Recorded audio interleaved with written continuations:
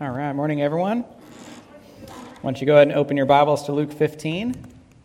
Stand with me for the reading of God's Word.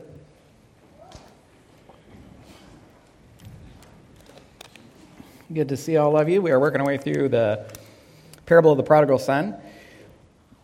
We'll start at verse 11 for context. We'll make it through verse 20 this morning. And he said there was a man who had 2 sons. Verse 12, and the younger of them said to his father, "Father, give me the share of property that is coming to me." And he divided his property between them. Not many days later, the younger son gathered all he had and took a journey into a far country, and there he squandered his property in reckless living. And when he had spent everything, a severe famine arose in that country, and he began to be in need. So he went and he hired himself out to one of the citizens of that country, who sent him into his fields to feed pigs. And he was longing to be fed with the pods that the pigs ate, and no one gave him anything. But when he came to himself, he said, "How many of my father's hired servants have more than enough bread, but I perish here with hunger? I will arise and go to my father, and I will say to him, 'Father, I have sinned against heaven, and before you I am no longer worthy to be called your son. Treat me as one of your hired servants.' And he arose and came to his father. But while he was still a long way off, his father saw him and felt compassion and ran and embraced him and kissed him." You may be seated. Father, we see repentance as such an important part of the Christian life, or at least I hope that's the case. If not, I pray that it would bear witness to each person here how important repentance is. And it's really ongoing for us as Christians. As we were somewhat discussing in Sunday school this morning, we continue to see areas of our lives that need to be given over to you. And they're given over through repentance, Lord. And so I pray as we look at one of the premier examples of repentance in all of Scripture this morning, through the life of the prodigal son, that you would help us to find application for our lives, and that repentance would be an ongoing feature for us as we're more conformed into the image and likeness of Christ, as those parts of us that are incompatible with him are removed. I pray, Lord, that your Holy Spirit would continue to convict us, and by the work of the gospel in our lives, we would have the power and ability to overcome the sin. Not something we could ever do on our own effort, but that your help, as you continue that sanctifying work, is able to be accomplished, Lord. So bless this time we have this morning. Help us to learn the wonderful truths that you have contained here through the Son's example. And we ask this in Jesus' name. Amen. So the title of this morning's sermon is, "What Does Repentance Look Like?" This chapter contains 3 parables. And does anyone remember the 2 themes of these parables? If not, it's been some weeks or maybe even months since I shared what the themes are. What are the 2 themes of these 3 parables? The 2 themes that all 3 parables have in common. Okay, it's been a little while. That's fine. They're about repentance and joy. Themes of both, or all 3 parables, are repentance and joy. And this 3rd parable does something interesting that the other 2 parables don't.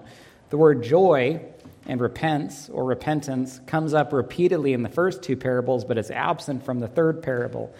In other words, instead of telling us that someone experienced joy, or that there was joy, or that someone repented, instead of using those words, we end up seeing these 2 behaviors take place.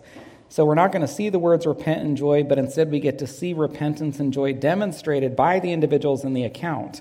So the son is never said to repent, but we get to see him repent. The father is never said to be joyful, but we get to watch him rejoice over his son's repentance. I'm going to try to draw out many of the wonderful lessons we can learn about repentance and hopefully apply to our lives as we consider this incredible example in Scripture. So look with me at verse 18. The son says, "I will arise and go to my father, and I will say to him, 'Father, I have sinned against heaven and before you.'" And then notice these words, "I will set out and go back to my father." And this brings us to lesson 1. Genuine repentance, lesson 1, seeks to return to the Father. Genuine repentance seeks to return to the Father.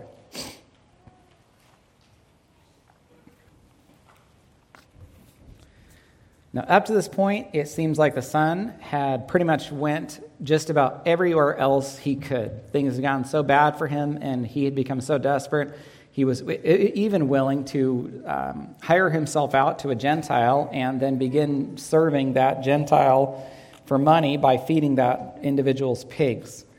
Finally, he reaches the point that he's willing to go back to his father. Now, considering, and that shows you just how, he'd been so desperate that it appears to me that there weren't really any other avenues that he could have pursued. But he finally reaches this very low point in his life where he's willing to return to his father. Now, considering the father in the account is a picture or a type of our Heavenly Father, this is a great example of what should happen in our lives. So we're like the son. We're desperate, perhaps vulnerable. We're pursuing different avenues or solutions in life before finally turning back to God. We try everything else, and how does it go? It goes very poorly for us. There's a sense in which we might feel like we're just out there, feeding pigs or serving Gentiles. Our lives are terrible, but finally reach the point that we would say these same beautiful words that the son said at this low point in his life, I will arise and I will go to my father. And this is how repentance begins. There can't really be genuine repentance in a person's life without something very similar to this, or some desire to return to the Lord. Interestingly, the son did not talk about returning to his home or to his village, which are two places that he was going to return when he repented. Instead, his focus was on returning to his father. And I see a parallel for us. Our focus should be on returning to the Lord. Now, when we repent, it is frequently going to bring us back to our church, like the son ended up going back to his home, or it's going to bring us back to our church family, like the prodigal son did end up going back to his family. But the focus should still be on returning to the Lord, like it was for him returning to his father. Lesson 2. Genuine repentance, lesson 2, takes responsibility. Genuine repentance takes responsibility. Notice the words, I have. He took responsibility for what he did. So it's pretty wonderful to consider what we see from the son and what we don't see from the son. And so we don't see any justifying. We don't see any vacillating. There's no minimizing. There's no rationalizing. There's no blame shifting. You can tell from later in the account that he grew up with another brother who was pretty self-righteous. But he doesn't talk about having been mistreated by that brother earlier in life. And so that's why he ran away from home. He grew up with a godly father, but you don't see any blame shifting here, that if his father hadn't been so strict with him, or had he been able to have a little bit more fun throughout his life, then he wouldn't have had to take off like this. There's no excuses. He didn't talk about how he never really intended to waste his family's inheritance. He'd been given this money, and he wanted to be a good steward of it, but there just ended up being this terrible famine, and everyone in the land is losing money, so it wasn't really his fault. He didn't talk about being a weak man. He didn't talk about the flesh that he was given, and so really this is Adam's fault that, I've behaved this way because it's his descendant. I received this sinful nature, and all of us give ourselves over to it at some point. So there's none of that. No blame shifting, no excusing, no justifying. And notice his confession is only a few words. Now, considering how rebellious he was and how much the parable does not go into great length regarding the immorality that he engaged in, we do get a little bit of window or insight into it, that he'd been pretty sexually immoral, it seems, and he'd engaged in a very debauched lifestyle. Considering all that, it is a surprisingly short and concise confession from him. And what this tells me is that confessions can be short and they can be concise as long as they're what? Yeah, as long as they're honest, sincere, genuine, born out of contrite hearts that are broken over the sin that has been committed. They don't need to be really drawn out and long to take responsibility. If I asked you for the other very prominent confession in Scripture, I'm guessing toward the top of that list, or perhaps the first guess you might share with me would be David, following his sins of adultery and adultery with Bathsheba, and then murdering her husband Uriah. And what did David's confession sound like? It was short. It was a few words. It was after Nathan confronted him. I'll just read it to you. 2 Samuel 12:13, you remember the confrontation where Nathan comes to him, convinces him that he is the man that Nathan was talking about in the story that David had declared should have been killed because of the sin he engaged in. And in this very broken moment, this is what it says. 2 Samuel 12:13, David said to Nathan, I have sinned against the Lord. And that's it. Just those words from him. And then you wonder, was it good enough? Or was it long enough? Should he have said more?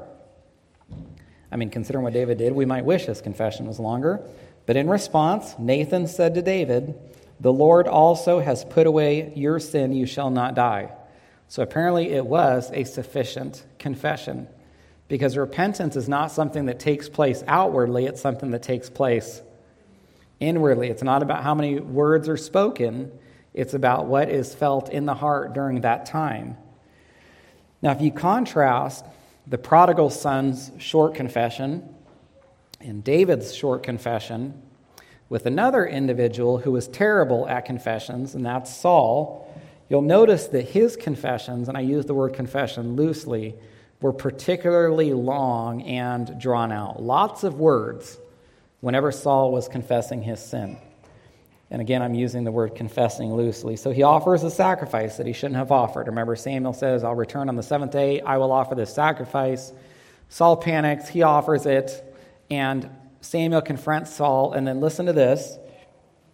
2 Samuel 13:11. Saul said, now just pause for a second, but what could Saul have said when he was confronted by Samuel? "I have sinned." And it would have been way better than everything you're about to hear. 1 Samuel 13:11, Saul said, "When I saw that the people were scattering from me, and that you did not come within the days appointed, and that the Philistines had mustered at Michmash, I said, now the Philistines are going to come down against me at Gilgal. I have not offered the favor of the Lord, so I forced myself." That's actually what it says, I forced myself. Like he really didn't want to do it, he had to do it, and I offered the burnt offering. I mean, he managed to blame the Philistines, he managed to blame the people of Israel, he managed to blame Samuel for not coming on time, and they're pretty much, if you suspect if there was anyone else he could have blamed, he would have blamed them too.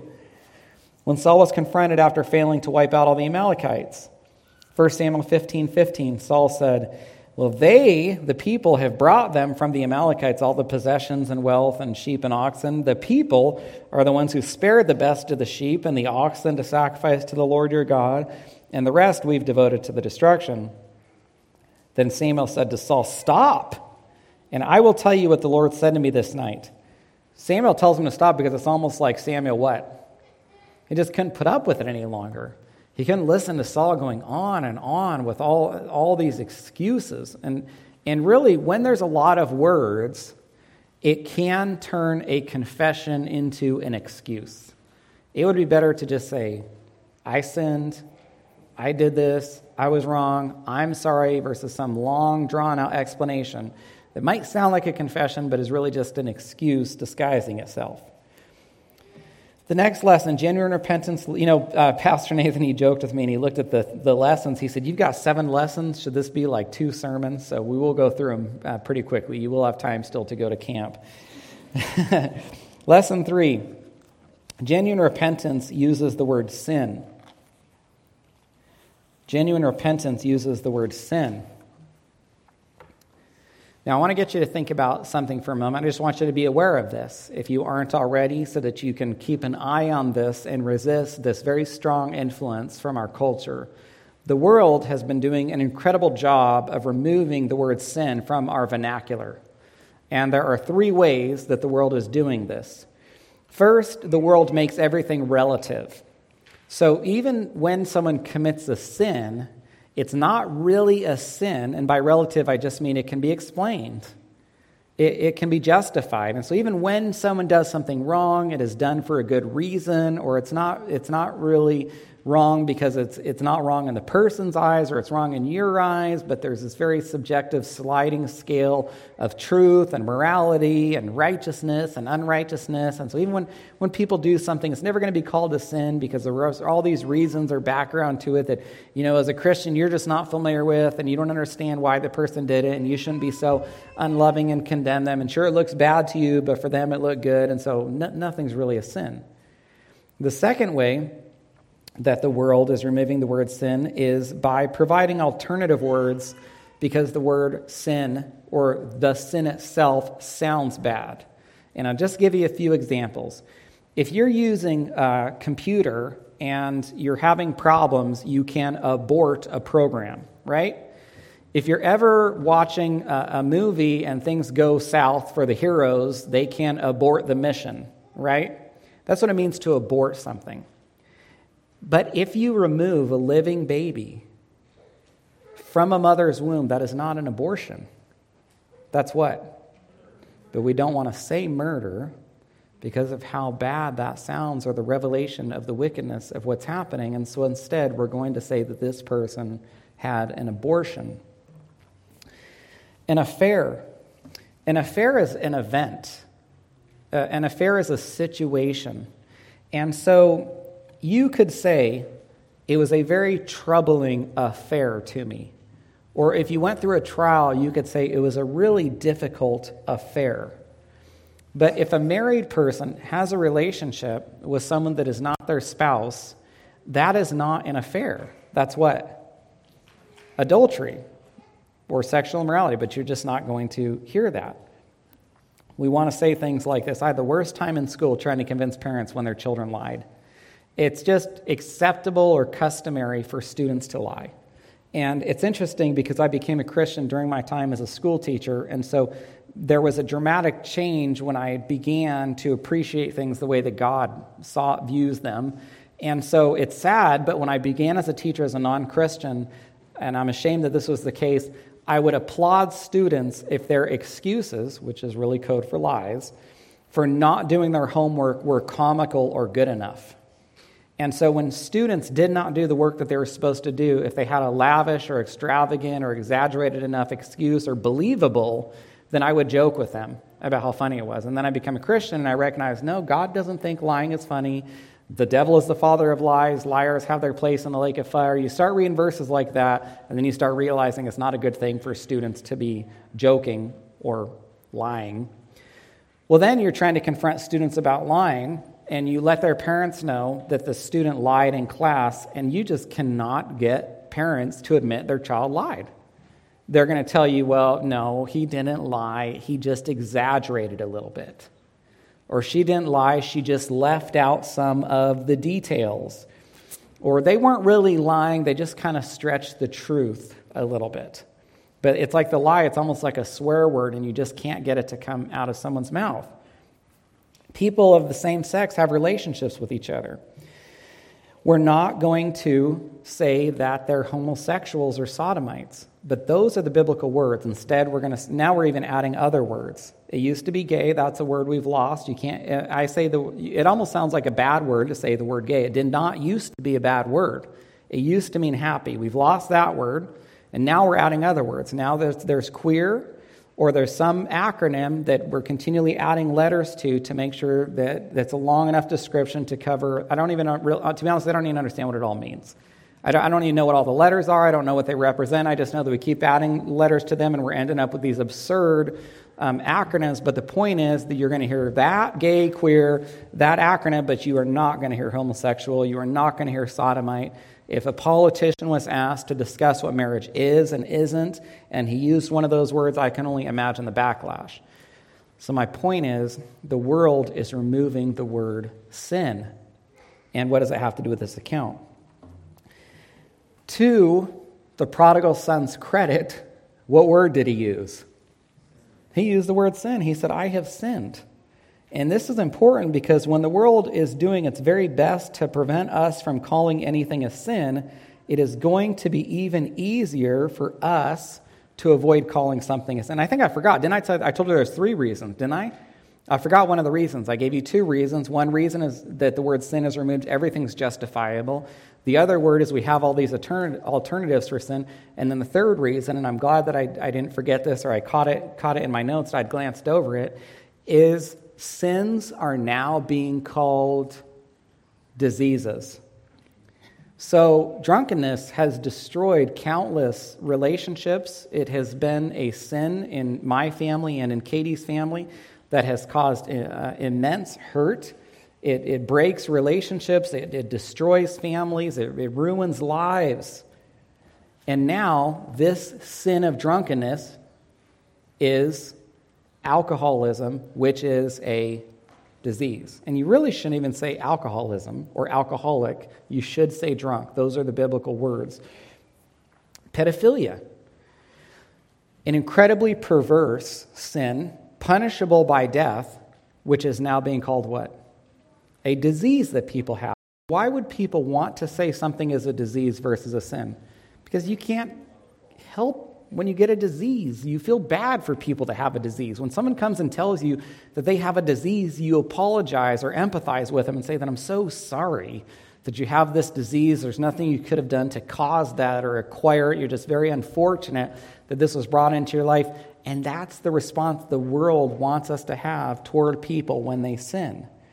And so if we're living in a world that is going to be treating sin this way, it is going to become increasingly difficult for us, or let me say it like this, it's actually going to become increasingly easier for us as Christians not to identify something as sin.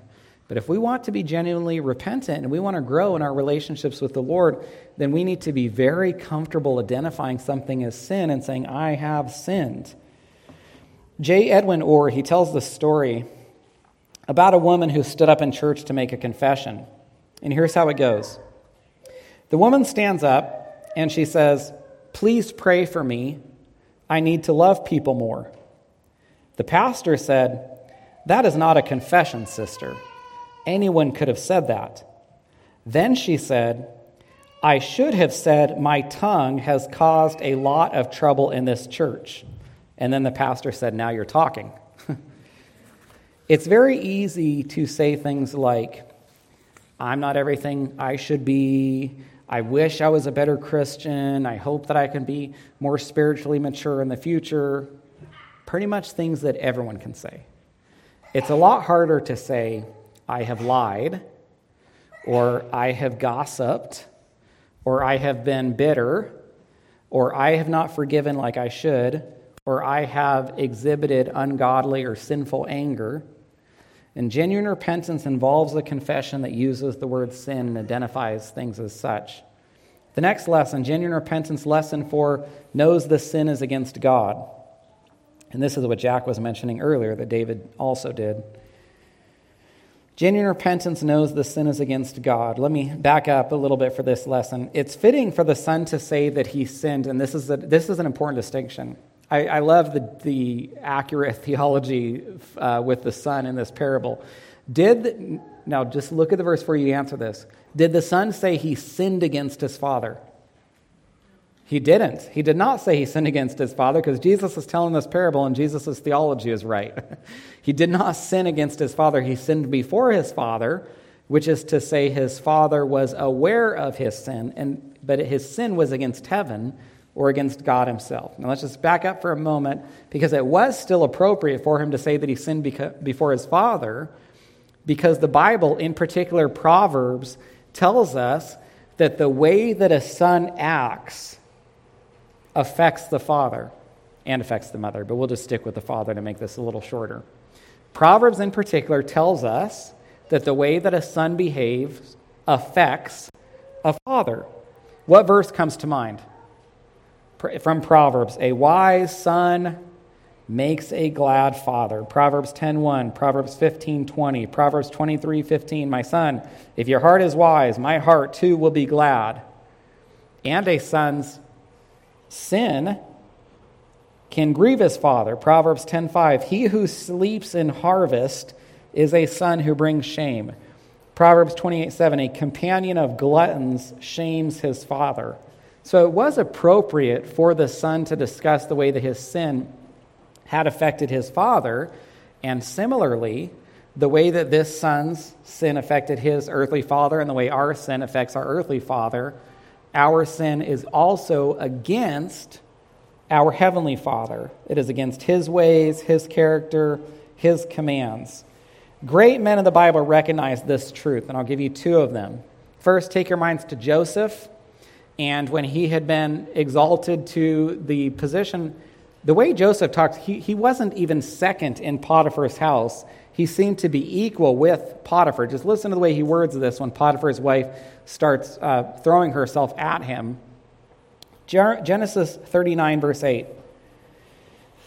Joseph said to Potiphar's wife, behold, because of my master, this woman's husband, who has no concern about anything in the house, and he's put everything that he has in my charge, And then Joseph even said this, he is not greater in this house than I am, which is why Joseph basically said that Potiphar made Joseph equal to him.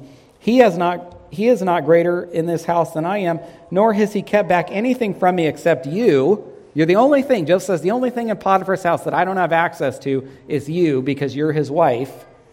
How then can I do this great wickedness and sin against, and pause right here. Because everything Joseph's been saying has been about how good Potiphar has been to him. When he says, how then can I do this great wickedness and sin against, what would you expect him to say? Potiphar. Listen to this. How then can I do this great wickedness and sin against God? So Joseph understood that no matter how much good Potiphar had done for him, which Joseph probably was able to look past Potiphar and see God doing for him, that to commit this sexual sin with Potiphar's wife would be nothing less than sinning against God. David, in his great psalm of repentance, after confessing his sin, Psalm 51:3, I know my transgressions, my sin is ever before me. And then he says, against you, you only have I sinned and done what is evil in your sight, so that you may be justified in your words and blameless in your judgment. And that has always been a very surprising statement to me. I can understand why David said, against you have I sinned. But to say against you, you only, as though he didn't sin against anyone else, when it looked like David sinned against a whole bunch of people. It looks like he sinned against Bathsheba, Uriah, Eliam, Ahithophel. Do you remember how many men died in the battle to cover David's sin as part of the conspiracy between David and Joab? And David didn't sin against all those people that assaulted the wall so that Uriah could be killed?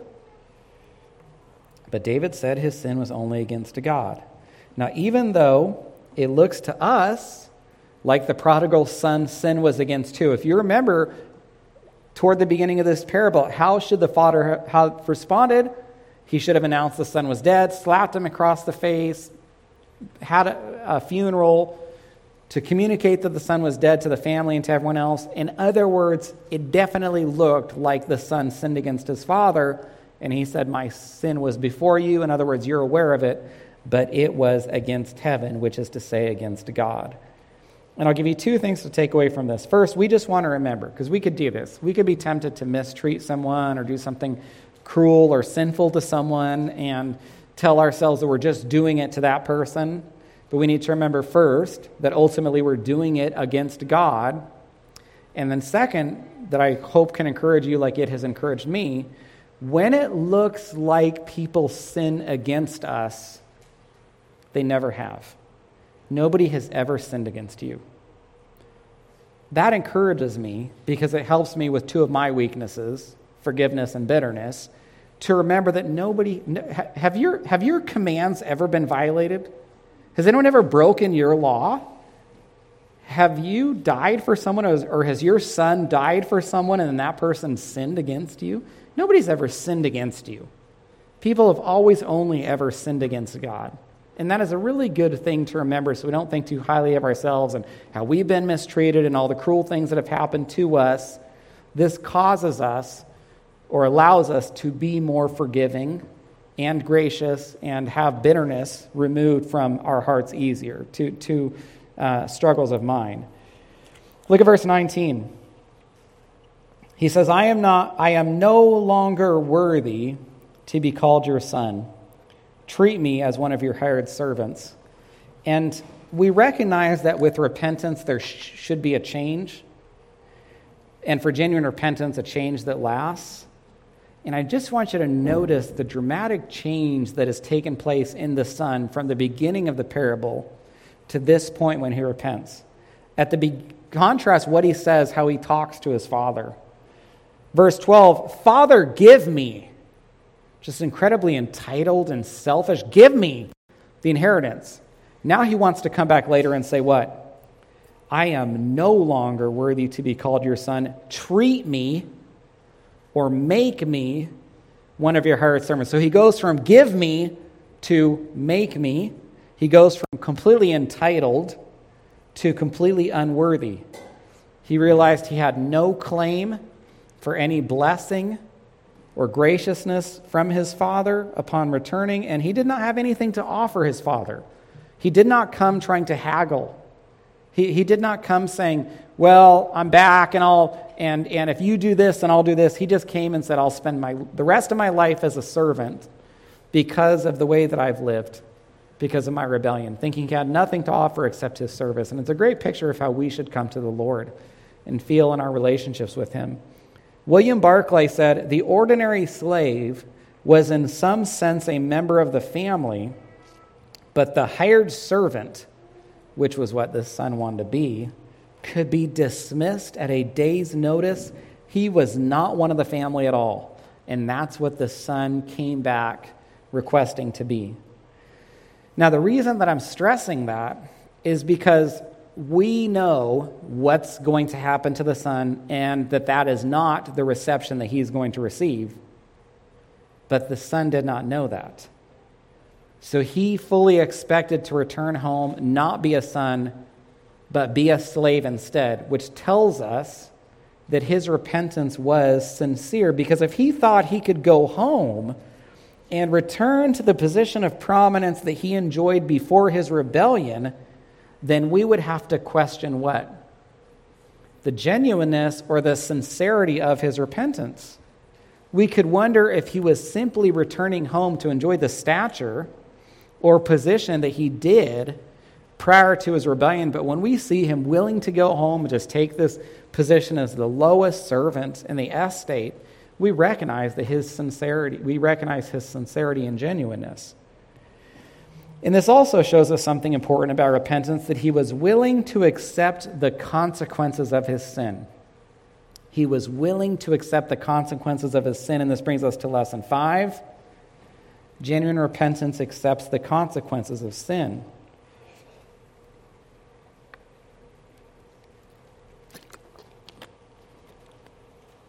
Genuine repentance. Do you see how he was willing to accept the consequences of his sin?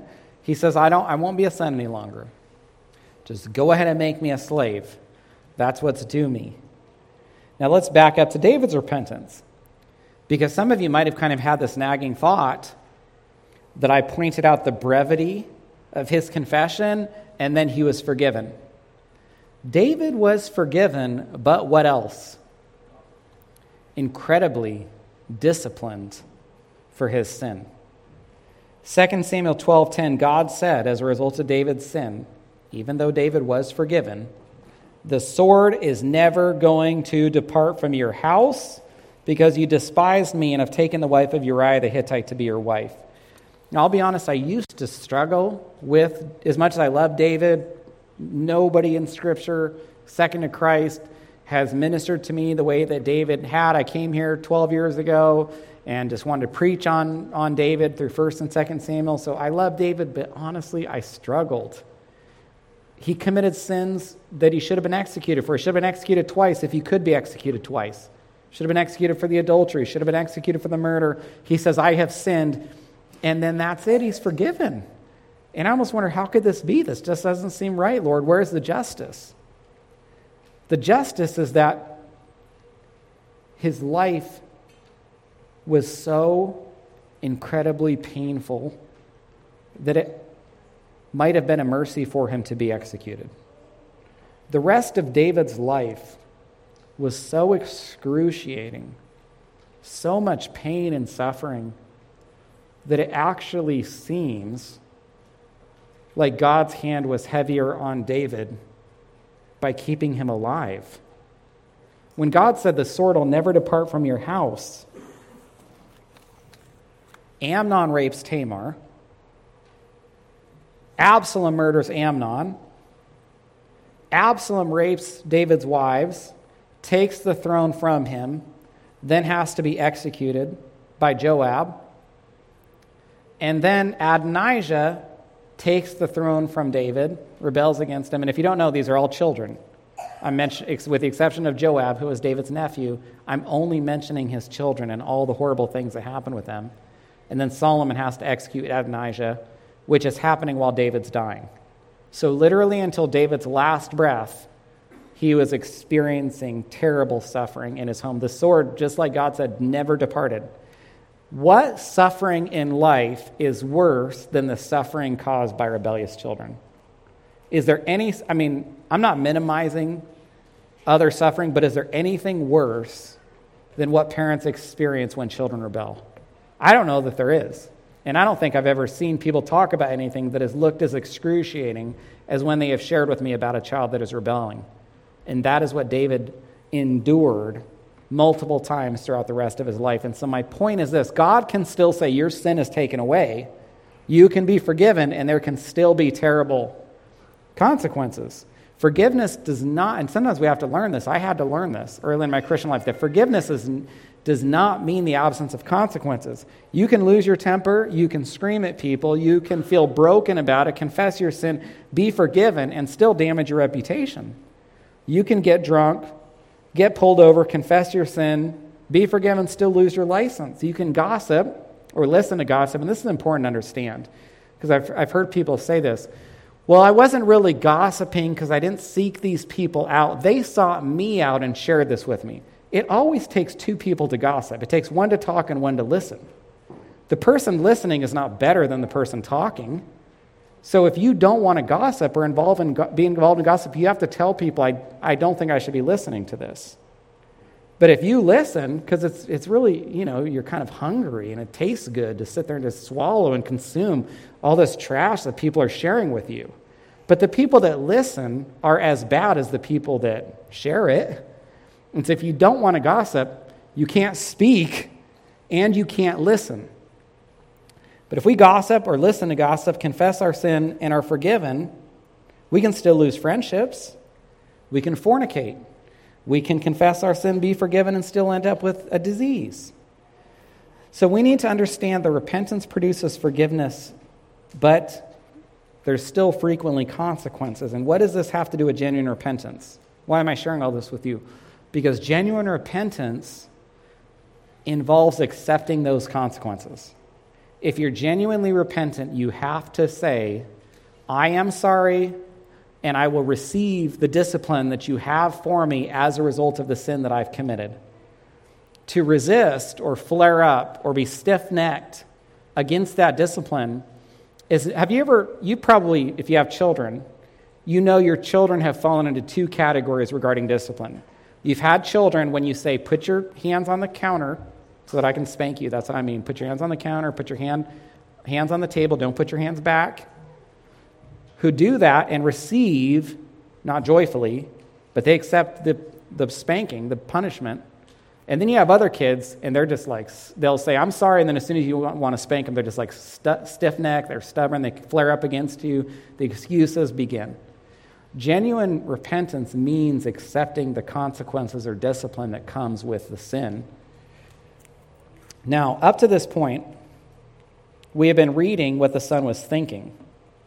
Verses 17 to 19 are the son's thoughts.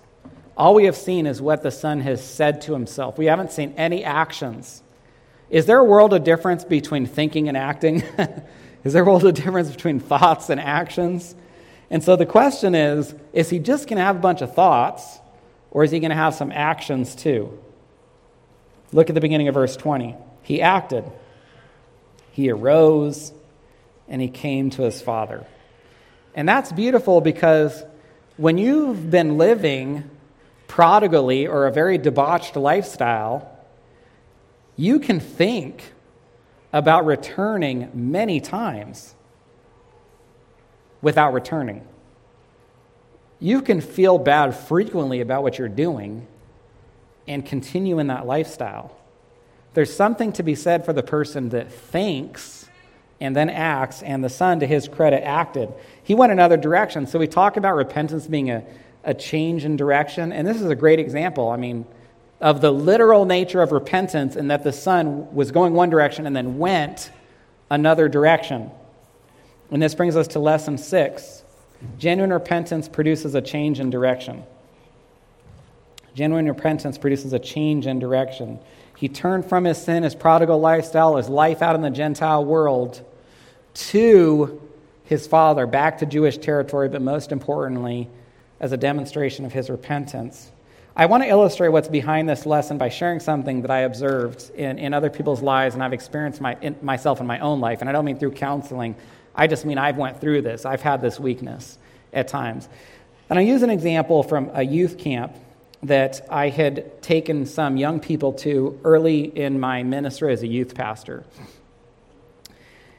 This youth camp is filled with an amount of preaching as you'd expect most Christian youth camps would be. And the last night of the youth camp concludes with this very dramatic and emotional altar call that the camp has built up to. And quite a number of young people then move forward or go forward upon this conclusion of this altar call. And this is important. I believe that most, if not all, of those young people who went forward were sincere at that moment. In other words, I believe when they went forward, they were convicted, they wanted to change, they wanted to follow the Lord, which is what the invitation was about. They wanted to stop doing certain things they knew were wrong. They wanted to start doing certain things they knew they should do. But if you fast forward a couple months or weeks, their lives all look the same. And so my point is, it's very easy to feel a certain way, think something, without changing, without acting on it, without doing anything about it, without actually stopping or changing, which is really to say without actually repenting. In other words, it's easy to be convicted, committed to repenting, but as time goes on, to lose that conviction and fail to repent. I've seen it with others. I can think of times it happened with me. And sometimes we just make excuses for ourselves. Sometimes nobody is going to be able to justify our sin as well as we can. We can do an incredible job justifying our sin. Nobody is going to be able to make as great of a defense for our sinful behavior as we can. I mean, you should listen to me talk to myself sometimes. I can give the greatest reasons for the sinful things I do. I might even be able to convince you it's not sinful if you listen to me long enough. And when that's what we're telling ourselves, can you imagine how difficult it is for lasting repentance to take place when we can so easily talk ourselves out of our conviction or convince ourselves that it wasn't really sinful or it was done for a good reason or it wasn't really that bad? Whatever the case, it's important to recognize that it's very easy to think about repenting without actually repenting. Now, in the prodigal son's life, it was easy to think about returning from the prodigal lifestyle without actually returning, wondering when the famine's going to be over, wondering when he can go back to his life of immorality. Spurgeon said, "Some of you whom I now address have been thinking and thinking and thinking until I fear that you are going to think yourselves into hell. May you, by divine grace, be turned from thinking to believing, or else your thoughts are going to become the undying worm of your torment." A few months ago, Katie and I were in Texas at a homeschooling conference, and we met this man who was the assistant of one of the most prominent or keynote speakers there, or one of the most prominent, or maybe the most prominent speaker there. And this gentleman had come up to our booth a couple times. We enjoyed speaking with him. And he shared with us that he had been a drag queen and that he was a practicing homosexual and that he was actively engaged. I remember him saying that he was actively engaged in the homosexual scene, whatever exactly that means. But then he shared with us that he repented and that God changed his life. He also shared that now he had a wife and he had children. And there are certain things I don't know. There are questions that I'd probably ask him if I had more time with him. I don't know if he still struggles. No. He did say he still struggles. He did say he still struggles with homosexual temptations, but he resists them. But I don't know how often he still struggles with homosexual temptation. I don't know if he would say that God frequently delivers people from homosexual temptation. I don't know if he would say that many people in his situation might have to resist that temptation for the rest of their lives. And I was just having a conversation with someone the other day, and there are different crosses to bear. And I shared with someone, I said, I'm glad that's not a cross that I have to bear. But for some people, the cross is staying in an incredibly difficult marriage. There are some people that you look at, I don't want to sound harsh, but you look at who they have to spend their lives with, and it must be unbelievably difficult for them. But they stay faithful. They keep loving that wife. They keep respecting that husband. What about people that get a disease? What about people that lose a child? There are very heavy, difficult crosses for people to bear, and for some people, it is resisting the temptation for to be homosexual. Perhaps they have to resist it throughout their lives, but I'll tell you what, if you want to love people, you do your best to prevent them from engaging in destructive behavior. The world has no idea what love is. The world has so twisted love that it's become synonymous with tolerant. To the world, the most loving thing you can do is tolerate the worst behavior. But to love people is to discourage them from engaging in destructive behaviors or lifestyles, and few, if any, are more destructive than a homosexual lifestyle. So the loving response is to share God's word and discourage that behavior. Now, with all the questions I have, I do know that he was convicted about his homosexuality. He didn't just think about changing, or he didn't stop there. He committed to changing, and then God graciously granted him the repentance to change, helped him change his life, and we were able to meet him at that conference, which was a blessing to Katie and I both, and hear him share this testimony, and then God allows him to travel around the nation with this, prominent speaker helping this person. All that to say, repentance has got to be more than just thinking. It's got to be doing. Now, our last lesson, lesson 6, genuine repentance, lesson 6, gives hope. Genuine repentance gives hope.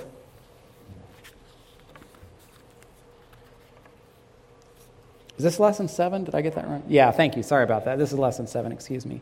I'm glad it's correct up there. Why are there handcuffs up here? What's this all about? Is this... It's from VBS, right? Okay, thank God. I know if we had some criminals around here or something we had to plan to take care of this morning. We just hadn't arrested them yet. Is there a criminal in here and someone just wanted to hear the gospel first and we're going to arrest him after service? So that's what's going on? Okay. What's that? Did someone say they're the criminal? Okay, I want to do something. I want to get an elevated view of a few of the verses in this parable. I know we moved through this slowly, and I'll just share this with you.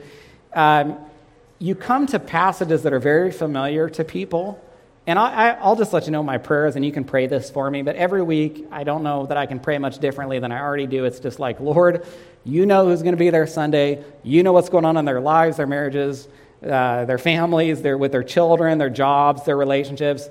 Basically, I just say, Lord, you know what they need to hear, and I don't. And so please just give me whatever you want to say to them. Help me put it in these notes.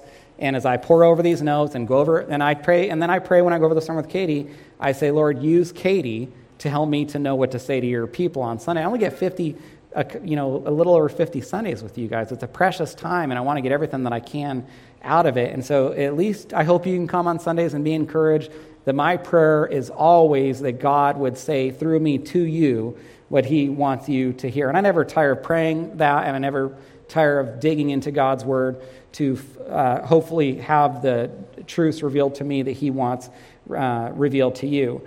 But I know we go through these verses slowly, and so sometimes there's something as we're digging out what I hope God wants you to be able to see. Because if I say, give me by a show of hands, who doesn't know this parable? Everyone knows it. Even if I said by a show of hands, who doesn't think they've read this 100 times in their lives? We've all read this so many times, probably heard other sermons on it. So I'm like, Lord, well, you know what they need to hear, so just give that to me to give to them.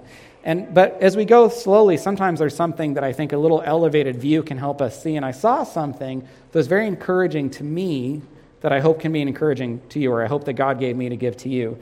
But we got to get an elevated view. So look with me at verse 15. He hired himself out to one of the citizens of that country, who sent him into his fields to feed pigs. And he was longing to be fed with the pods that the pigs ate, and no one gave him anything. Now, just for a moment, I want you to think about how he was feeling. And how do you think he was feeling? He's in Gentile lands. This is anathema to him. He's a Jewish boy that has grown up in a godly home, finding himself in Gentile territory, feeding pigs. There could be nothing worse, nothing more despicable, following the immorality that he's engaged in. How do you believe he's feeling at this moment? I can't imagine the hopelessness. I don't know that there could be a more depressing situation for someone to find themselves in than this son finds himself in now because of what he knows he's abandoned. He didn't grow up as a Gentile. He didn't grow up in the dark. He's been hearing God's word for his whole life. And so I just cannot imagine how hopeless he's feeling. Couldn't be feeling any worse. With that in mind, look at verses 17 through 19. He comes to himself. And he says, how many of my father's hired servants have more than enough bread, but I'm perishing here with hunger. I am going to arise and I am going to go to my father and I will say to him, Father, I have sinned against heaven and before you. I'm no longer worthy to be called your son. Treat me as one of your hired servants. And I read this verse, or I don't know how many times I've read these verses, and every time they encourage me, it is refreshing, because I imagine the hope that he began experiencing when he thought about returning to his father. I just imagine the hope that probably washed over him as he considered repenting and bringing an end to his sin and to this lifestyle that has been plaguing him and going back home. And I can hear the hope in his voice. I can almost feel it as I read these verses. He goes from utter hopelessness to great hopefulness. And what's my point? My point is that repentance should do the same for us. Repentance can be incredibly difficult, but it can bring such hope.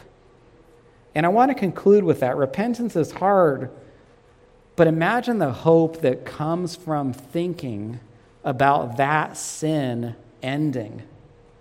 That sin that has caused much suffering and heartbreak, as we talked about last week, that sin is that has been plaguing us, hurting our marriage, or hurting our relationship with our parents, or our relationship with our children, or our relationship with our friends, sin that has ruined these relationships, sin that's caused all this guilt and shame. I mean, who can be in sin and want to read the Bible?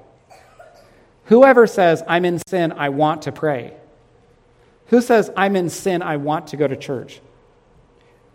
People in sin can choose to do those things, but they don't want to because the guilt and the shame is so heavy. You're so convicted, you want to turn your face from God. You don't want to look up at him.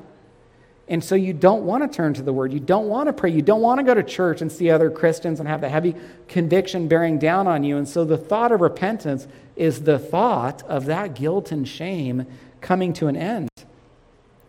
It's the thought of that separation or distance from God coming to an end. How terrible is it when you're in sin and you just feel separated from God? You feel distant from him. You don't feel right or good in your relationship with him. But what can change that? Repentance. Suddenly that gap can be closed. You can go back to the Lord in prayer. You can look at the scriptures without conviction.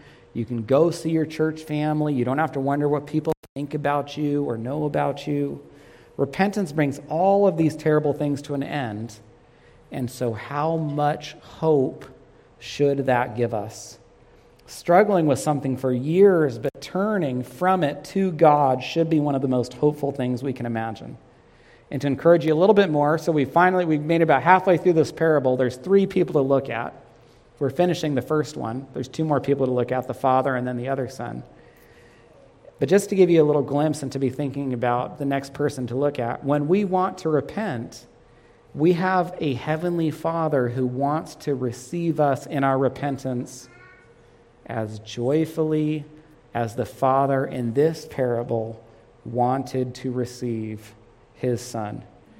I will be up front after service. If you have any questions about anything I've shared, or I can pray for you in any way, it would be a privilege for me to speak with you.